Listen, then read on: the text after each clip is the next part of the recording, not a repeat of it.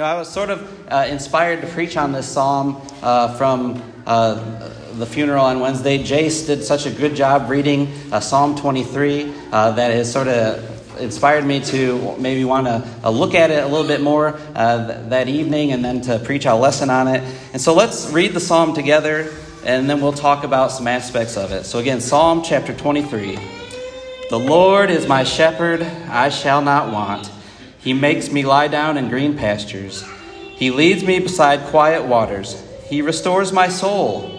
He guides me in the paths of righteousness for his name's sake. Even though I walk through the valley of the shadow of death, I fear no evil, for you are with me. Your rod and your staff, they comfort me. You prepare a table before me in the presence of my enemies. You have anointed my head with oil. My cup overflows. Surely goodness and loving-kindness will follow me all the days of my life, and I will dwell in the house of the Lord forever. Which verses of the Bible have probably been most memorized, quoted, and read? For over 3,000 years, the words of this song have comforted individuals on Hallmark cards, those who are going through life's struggles. James Burton Kaufman, a preacher in the Lord's Church, in his commentary said that in 1937 alone, he quoted this scripture at over 100 funerals that he preached that year alone. Sometimes we've seen this psalm referred to as the Nightingale Psalm. Are you familiar what a nightingale is? This is the bird who, we're told, sings the sweetest during the midnight hours. The nightingale is said to has the capability of making over 1,000 different sounds. And it's said that the male, during the midnight hours, attempts to serenade the female by singing its sweet song. Well, of course, Psalm 23 sings the sweetest at the midnight hours of our lives. Though I walk through the valley of the shadow of death. So what is it about this psalm that touches the deepest chords of the human heart? Why does this psalm, even to the non-believer, recognizes it as one of the greatest passages ever penned in human history? Why is it that when we think of Psalm 23, it comes to our minds as one of the greatest passages within Scripture? And what we want to do this morning is we're going to explore some of the aspects of this psalm together. Some of the relationships between the shepherd and his sheep. Another nickname to this psalm is the Psalm of 100 Sermons. And that is so true. It's just as deep and broad and spiritually stimulating as any passages that we can read about. And so really what we're going to do this morning is we're going to stick just to verse 1. There's so much there in verse 1 that we have to talk about this morning. And so I want to share a few of these points to you. Why this psalm is just so comforting and reassuring to us, the shepherd's psalm. And so we want to notice first in this psalm that the Lord is my shepherd. Who is speaking? That's probably the first thing we need to ask when we read this psalm. Who is speaking? And that, of course, is David. Although we remember David mostly as a king, a man of great wealth, a man who controlled an army and a nation, we remember his humble beginnings as a shepherd, as that shepherd boy. And it's he who is writing this psalm. But he's writing, when you read through it, as one of the sheep. Right? He's one of the flock. He's the one that's being led, being cared for, being protected. That's quite different from him being a king. But now he is the one that's being led and cared for and protected. And so David, of course, is very qualified to write this psalm because he knows the ins and the outs of herding sheep. But also what I want you to focus in on there, verse 1, is the word Lord. If you look up into Psalm 22, verse 30, you might see this. Prosperity will serve him. It will be told of the Lord to the coming generation. You see that word Lord there in Psalm 22, verse 30? You have a capital L, then lowercase O-R-D. That's just sort of our normal word Lord. But again, look at chapter 23, verse 1. It says, the Lord is my shepherd. And your translators probably capitalized that whole word Lord. Capital L, capital O, capital R, capital D. And what that is trying to tell us is that those are two different words. And so the word Lord in Psalm 23 is the Hebrew word Yahweh. Capital Y, capital H, capital W, capital H, which will eventually will come to know as, or translated differently as, Jehovah. This is the tetragrammaton of the Hebrew people. Again, Yahweh. This is the covenant name that God gave to his people Israel. You remember in Exodus chapter 3 when Moses approaches the burning bush and he's conversing with God through the burning bush, and God tells him, I am who I am. That's basically the meaning of the word Yahweh. That I am, or he is. I am the eternal existing one. I have always been. I am the everlasting God. I am. And again, that's the covenant name that God gave to his children Israel. It's shared by no other people. It is a sacred name. It's so sacred, in fact, that the Jewish people dare not even speak that name.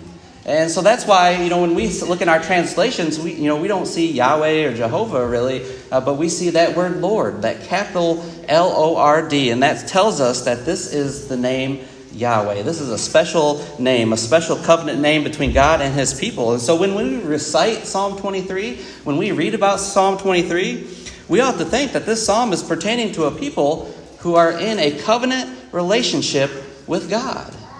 Now, of course, in the New Testament, those who are in a covenant relationship with God are called Christians. The Lord is my shepherd. The second point I want us to notice is that word shepherd. The Lord is my shepherd. David using this term shepherd, it implies several very important characteristics of his relationship with the Lord. And I'm going to point out three of those. I know there's more that we could talk about, but I want to point out three of those. And of course, it's often said that the Bible is its own best commentary. And so if we flip back to John chapter 10 as we read here this morning in the scripture reading, John chapter 10 gives us an even better understanding of the qualities of a shepherd. In John chapter 10, verse 11 and verse 14, Jesus assures us that he is the good shepherd. He's not just any shepherd, but he is the good shepherd. In verse 4, it says that he calls his sheep by name and they follow him. They know the voice of the shepherd. In verse 11, again, Jesus said that the good shepherd lays down his life for his sheep. When a predator comes or an enemy, the shepherd will lay down his life. He'll stand there and protect his sheep. He won't scatter. He won't run like a hireling would, but he will stand and fight. And so back in Psalm 23, David uses the most comprehensive and intimate image of God there is in almost all of the Psalms. Instead of using a word like king or deliverer that we might see other places in the Psalms, and that kind of points to, he's king. You don't have access to a king. They're distant. They're a master, a distant master. Or even in the Psalms, you might read of that God is our rock, or God is my shield. And that's an inanimate object. We might not understand that as well. But when David says, the Lord is my shepherd, that's intimate. That's comprehensive. That's everything, right? To be a shepherd, you are the sustainer of the sheep. You're the guide, the physician, the protector. And we understand, if you've ever been around sheep, you understand that sheep aren't the brightest of animals. They just don't take care of themselves. Really, at least what I read, they require more than any other class of livestock. Endless management, endless attention, meticulous care, right? Because the shepherd has to feed and water the sheep. He has to provide that green pastures. He has to ease their fear and anxieties with his rod and his staff, again, to protect them from enemies, protect them from predators. He has to guide them through the dangerous terrain, especially in that time period in the land of Israel. He has to make sure that they don't lose their balance and fall on their backs. You know why? Because if a sheep falls on their back, they can't get up. And so he has to do that. He has to safeguard them from insects and parasites. You remember that verse that we just read in verse 5? You have anointed my head with oil. That's sort of the imagery of a shepherd anointing a sheep's head with oil to keep the insects away from them and the parasites. He has to make sure that they are all accounted for. And he even has to discipline the unruly sheep among them.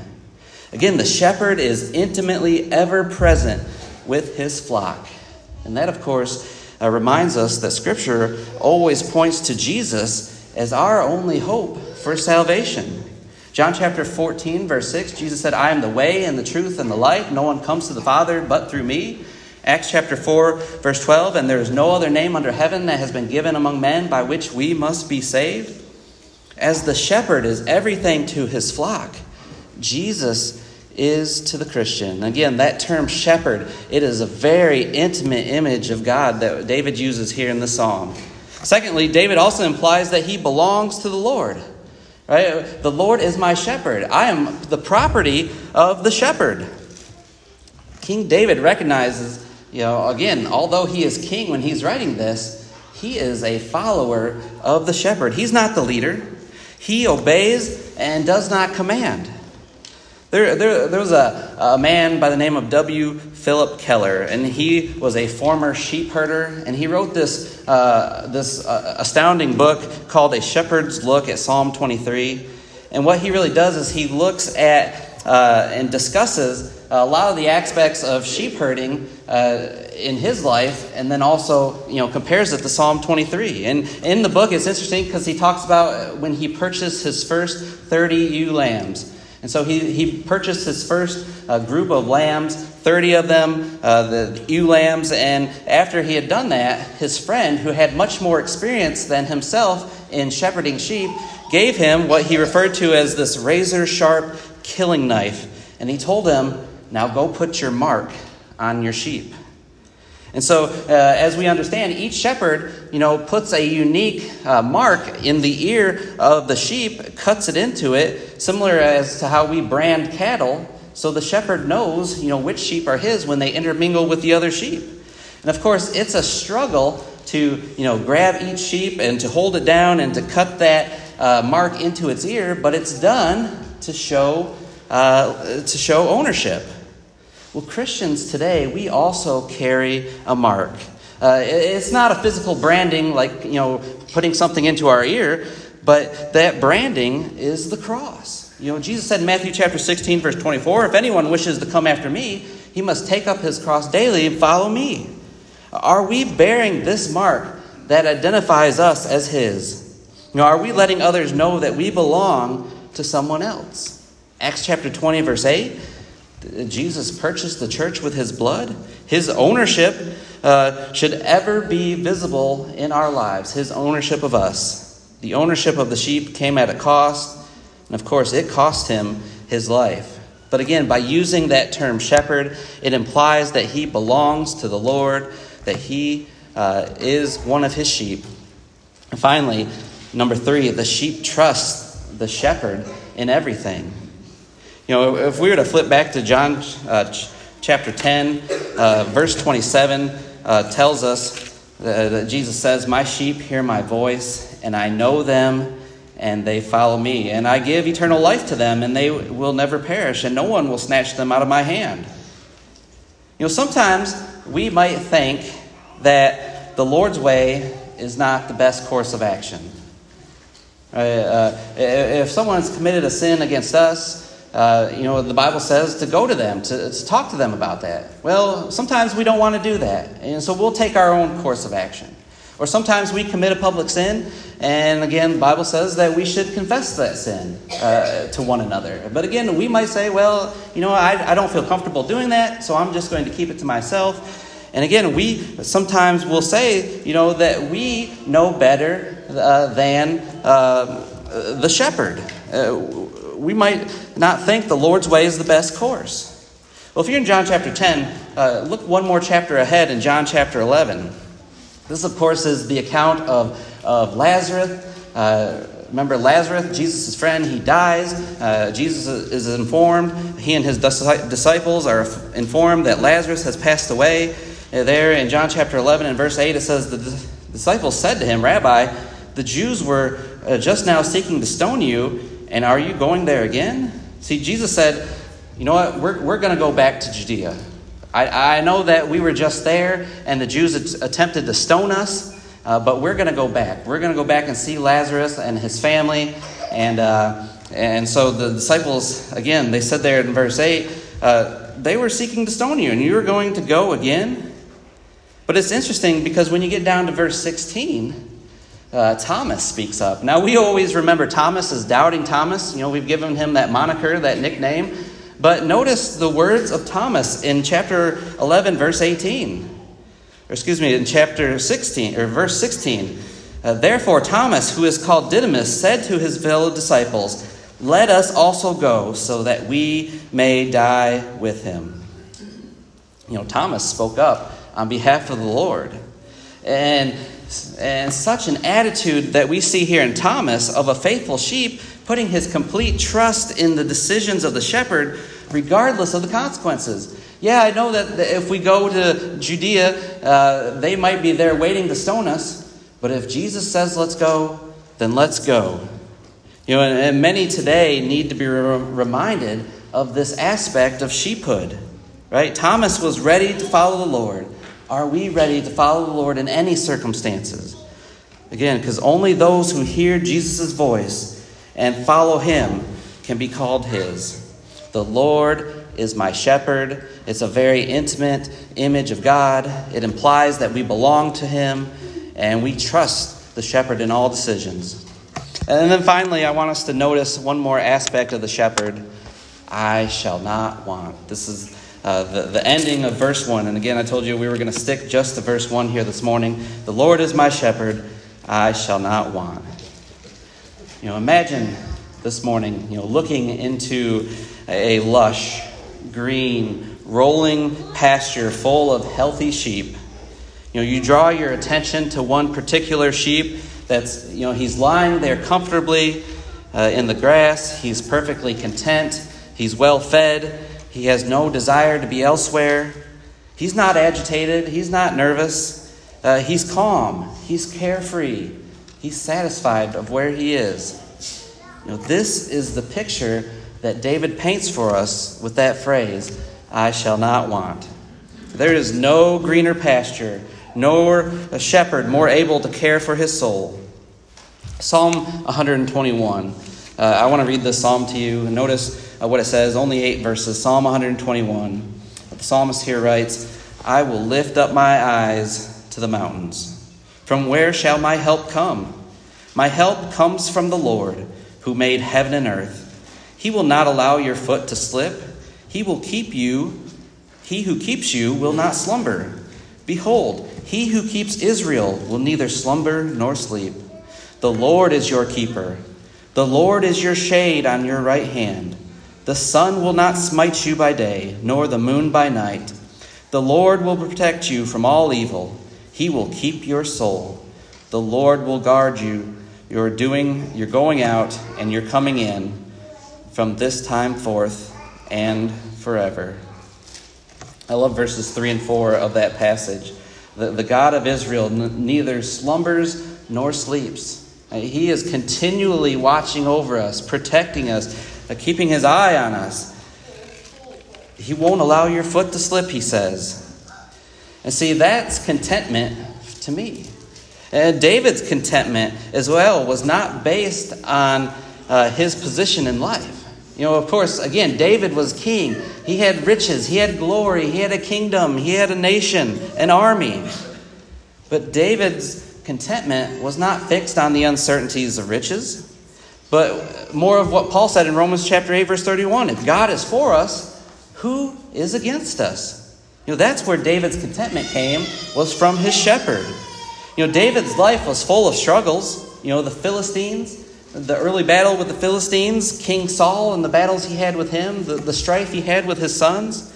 He fought giants. He protected his fold of sheep from a lion and a bear. He battled tens of thousands of foreign enemies. David's life was far, far from trouble-free. But yet he says he is content. I shall not want. That conveys that there is no other place for his soul to be complete apart from his relationship from the shepherd. The Apostle Paul also wrote about contentment as well. Notice in Philippians chapter 4, verses 11 and 12, read this passage that Paul writes here in the book of Philippians, starting again in chapter 4, starting in verse 11. Paul says, "Not that I speak from want, for I have learned to be content in whatever circumstances I am. I know how to get along with humble means, and I also know how to live in prosperity. In any and every circumstance, I have learned the secret of being filled and going hungry, both of having abundance and suffering need." Paul lived a life of contentment with the Lord. His outside circumstances did not determine his inward contentment. You remember all the things that Paul went through in life? He could be content in Acts chapter 16, but with his feet in the stocks in that inner jail in Philippi, being beaten with rods, and yet he was there that night singing and praising God in song and praying. 2 Corinthians chapter 11 lists all the things that Paul went through. Spending a night and day in the sea, wondering if he was going to be rescued, attacked by robbers, by his own countrymen, by Gentiles, being attacked in the city, being attacked in the wilderness, again in the sea, being lost at sea. But yet, he tells us in 2 Timothy chapter 1, verse 12, that he is convinced, that he is assured that God will take care of him. Again, I shall not want. How content are you and I this morning? Do we have that trust in our shepherd?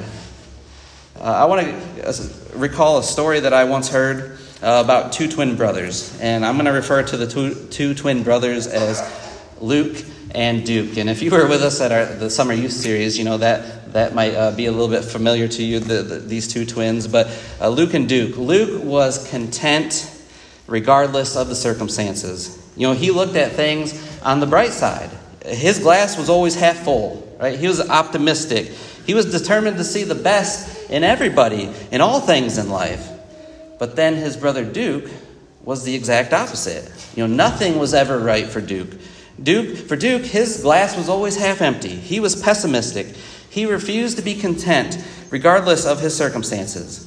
And so the boys' parents experimented. They wanted to do an experiment with the two boys just to see how content and how discontent each boy could be. And so they put Duke in a room, again, the disgruntled boy, in a room full of games and candy and toys and everything that little boy could want. And then they put Luke in a horse stable full of horse manure. They left both boys in the room for an hour, and then they returned. And sure enough, nothing was right for Duke. The candy had caused his stomach to hurt. The toys got really boring after a while. He couldn't be happy. And the parents wondered if Luke had the same experience of an equally dismal hour. And so they opened the door to the barn, and they heard Luke laughing, and the horse manure was flying in the air. And they called to Luke, and Luke said, "Yeah, I'm having a great time." He figured that there was so much horse manure in that barn that there had to be a pony somewhere, and he was determined to find it. That's contentment. Right? It's sad that many Christians cannot join with David in saying that they are content. But only by following the Lord can one truly say that they shall not want. David recognized his dependence on God for all his basic needs. Again, do we as well? Do you remember what Jesus said in Matthew chapter 6, verse 33? "Seek first his kingdom and his righteousness, and all these things will be added to you." Well, what are all these things that he's talking about? All these things added to me? Well, he tells us in verse 25 and following. Food, clothing, those types of things. God will provide for those who seek first his kingdom and his righteousness. He takes care of the birds of the air, as he said. He takes care of the lilies in the valley. All of those things he provides for, yet they aren't worth a soul, a human life. And yet God says, seek first his kingdom, and all these things will be added to you. David realized that he was in God's care, and the loving shepherd would tend to all his needs. Again, his spiritual needs and his physical needs of the flock. Again, this morning, truly, this is a psalm psalm of 100 sermons. We could have gone in a whole different direction. He restores my soul. That's a great lesson for another time. Even though I walk through the valley of the shadow of death, I fear no evil, for you are with me. Your rod and your staff comfort me. Again, we could talk about that in another sermon. Or my cup overflows. Again, there are just so many different directions we could have went with this psalm in these 6 verses. But King David could honestly say that God was his shepherd. The Lord was his shepherd. And so that's how he concludes this psalm, his shepherd psalm, in this confident assurance that he says that he will dwell in the house of the Lord forever. And so here, there are a few questions I want us to reflect on this morning, and I have them up on the board as well. But that can we say that we have followed the Good Shepherd through the green pastures of life as well as the dark valleys? When times are going good, we give God the glory. But what about when we're going through those dark valleys? David still followed the Lord. Are you allowing him to be your shepherd, or are you trying to take the lead? Right? There are so many times that, again, we want to go and do our own thing. But we need to remember that the shepherd is shepherding us in this life. And then finally, the third question, can you say you have sought and found contentment in his care without looking to the sinful pleasures of this life? Again, can you find contentment in the Lord? Find contentment in this life? Or do we go and look for other things to find our contentment in? The Apostle John wrote in 1 John chapter 2, verses 15 through 17, "Do not love the world, nor the things in the world. If anyone loves the world, the love of the Father is not in him. For all that is in the world, the lust of the flesh and the lust of the eyes and the boastful pride of life, is not from the Father, but is from the world. The world is passing away, and also its lusts. But the one who does the will of God lives forever." See, our shepherd is trying to steer us away from those things. And so we need to continue to find contentment in the Lord.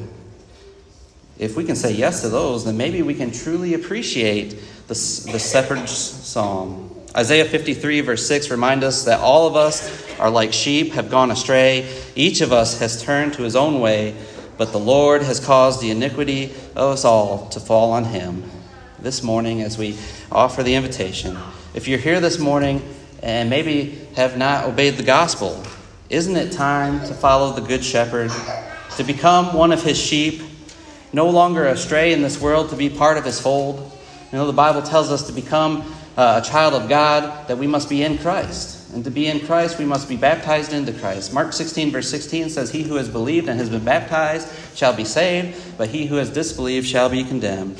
Or if you're here this morning and maybe you have obeyed the gospel, maybe you've experienced being in the fold, being in the flock of God, the church, but you wandered off. You've wandered off. You've seen the things of the world that enticed you, and sort of like sheep, sometimes they wander off and they go and follow something else. And maybe that was you, but you're ready to come back. You're ready to come back because you know that shepherd is waiting, looking for you, that he's left his 99 to go out and search you and find you, and maybe you're ready to come home. If we can help you this morning in any of these things, if you need the prayers of the congregation, if you need encouragement as well, please let us know as together we stand and sing this song.